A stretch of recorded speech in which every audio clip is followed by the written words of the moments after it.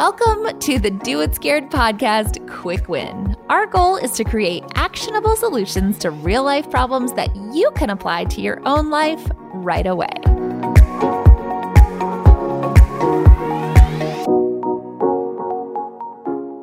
This Quick Win episode is brought to you by the Doing It Scared coaching program. And if you've ever felt overwhelmed or like you're all alone when it comes to achieving big things in your life, then Doing It Scared is the perfect place to find the support, motivation, and accountability you've been craving. You can find out more about what's included and join our waiting list at doitscared.com/coaching. That's doitscared.com/coaching. Today's big question comes from listener Crystal W., who asked, "You talk a lot about setting big goals that scare you and always say how important it is to think big. But I honestly don't feel like I have any big goals. It's like I'm just going through the motions and just trying to make it through the day. I'd like to have big goals, but I have no idea what they should be. So what do you do if you don't have any?" Crystal, the first thing I want to say is that you are not alone in feeling this way, because this is a question that I actually get asked a lot. What do you do if you don't have any goals?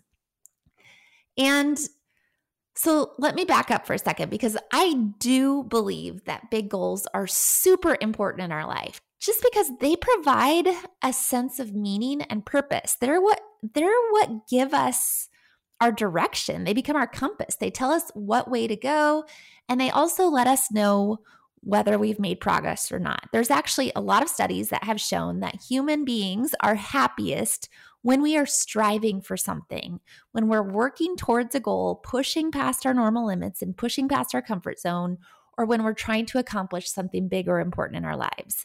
And it's really important to know from that it's not the act of actually achieving those goals that makes us the happiest. It's the act of striving for something that is bigger than ourselves, that brings meaning and fulfillment to our lives. So big goals are really, really important. But it's interesting because what I've noticed, and I think that this happens a lot more for women than for men, is that when we don't have a good handle on our home, things like taking care of our kids and keeping the house clean and getting dinner on the table, when we're struggling just to make it through the day with our sanity intact, we actually lose our ability to strive for something more, something beyond just those basic needs. And bear with me for a second, because that might sound a little weird to be talking about that and saying, well, the reason that you can't set big goals is because maybe you don't have a good handle on what's going on at home. But it's actually true more often than not, though that is a true situation, because those basic needs of food and shelter and safety, those are at the base of our hierarchy of needs. If you've heard of that before, it's called Maslow's hierarchy of needs. A lot of people have heard of it. It's very famous. You can Google it. But the base of that pyramid, that base of that hierarchy, is food, shelter, safety. Those are the foundation of everything else that we do. And so without those basic needs taken care of, we automatically lose sight of all of those other big goals that give us purpose and meaning and joy.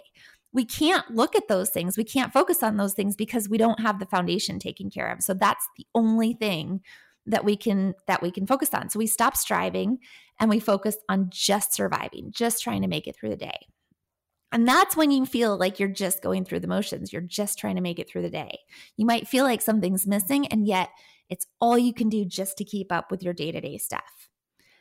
Okay, so now with that said, what do you do about it? What are the first steps to getting out of survival mode and into a place where you can actually start thinking bigger about your life and about your goals? Well, the first, and I think this is really important, you've probably heard me talk about it before if you've listened to this podcast before, but the first thing is to develop a daily rhythm. Don't put so much pressure on yourself to fix everything in your life right now, but do try to get yourself into a good rhythm, especially right now during this COVID crisis that's still going on. We as humans are creatures of habit. We need a regular routine to keep us on track. And when we get out of that routine, it's really easy to get distracted and overwhelmed and unmotivated and feel like everything is chaos. But Studies show that maintaining a regular daily routine helps to lower your stress, and it's also proven to help you sleep better. It's also proven to help your immune system, which is definitely something that's important right now. And most of the time, when things are normal, there's a natural rhythm to our lives that is determined by a lot of external factors, your work schedule or your spouse's work schedule, school schedules, events, and so on. And whether we realize it or not, that rhythm is what keeps us on track and often sets the tone for our days. It's what gets us up in the morning. It's what gets us to bed on time. It's what keeps us going and keeps us motivated. But sometimes, especially when your schedule is not being dictated by outside forces, that rhythm can get out of whack or it can even fall apart completely. And again, it becomes very difficult to start thinking bigger because you're just feeling like you're just surviving. And so if you're not super intentional about establishing a regular rhythm or a routine for your day, it's going to be easy to feel like you're floundering. You need that routine in your life, whether you know it or not. Everyone in your family needs that routine. It's truly the secret to maintaining your sanity, and it's the secret to covering that first base of the pyramid. So what should this daily routine include?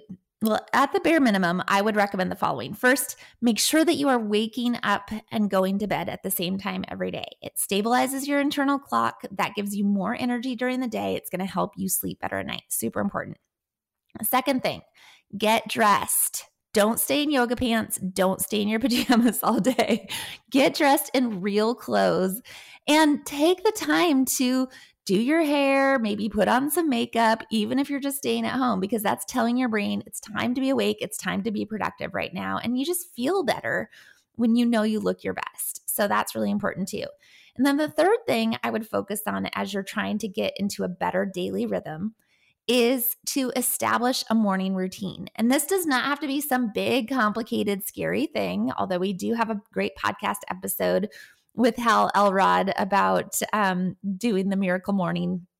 I forget what episode number it is, but it's a good one. You can search for it on the website at doitscared.com. But just a few things. Make your day count by just doing a few simple things. Maybe it's having a cup of coffee while you make a to-do list. Maybe it's just spending some quiet time meditating, or 5 minutes of yoga or stretching, or at the very least, go for a walk around the block and maybe listen to a podcast or an audiobook. Do something nice for yourself and do it consistently, but make sure that it's something that you actually enjoy so that you will continue to do it. If you hate it, don't make yourself do it. Do something that you really enjoy so that you continue to do it and you can start creating that rhythm for yourself. And I know it seems almost too simple to make a difference, but I promise that the sooner you can start establishing that regular rhythm into your day, the happier, calmer, and more productive you're going to feel. And it literally is life-changing. I'm not exaggerating when I say that. So that's step number one, is to develop some sort of daily rhythm or work on developing this daily rhythm that's going to help you get into a mode where you can actually start thinking bigger. The second thing that I would love to see you do is to master a tiny habit. And here's why. Because believe it or not, the most important and profound changes in our life will come as a result of making tiny adjustments. And I think that sometimes we think that our ability to accomplish things and make necessary changes in our life is totally dependent on our ability to summon all of our willpower and all of our discipline and make these huge sweeping changes. And so right now you're probably having trouble thinking big because that just feels overwhelming, that you have to suddenly make this big change when it's all that you can do to keep up. But when you do that, you're actually setting yourself up to crash and burn, because big changes, even big goals, they never happen all at once. They never happen in one fell swoop. And so when it comes to making changes in your life and doing bigger things, you don't actually need more discipline. What you need is better habits, because the habits use a different part of our brain than discipline does. And so you don't have to think about habits once you've established them. You just do them, and they don't drain your mental energy. They don't feel hard. And thus, the more good habits you can start to establish, the more you can practice setting good habits for yourself, the more potential you are creating for yourself.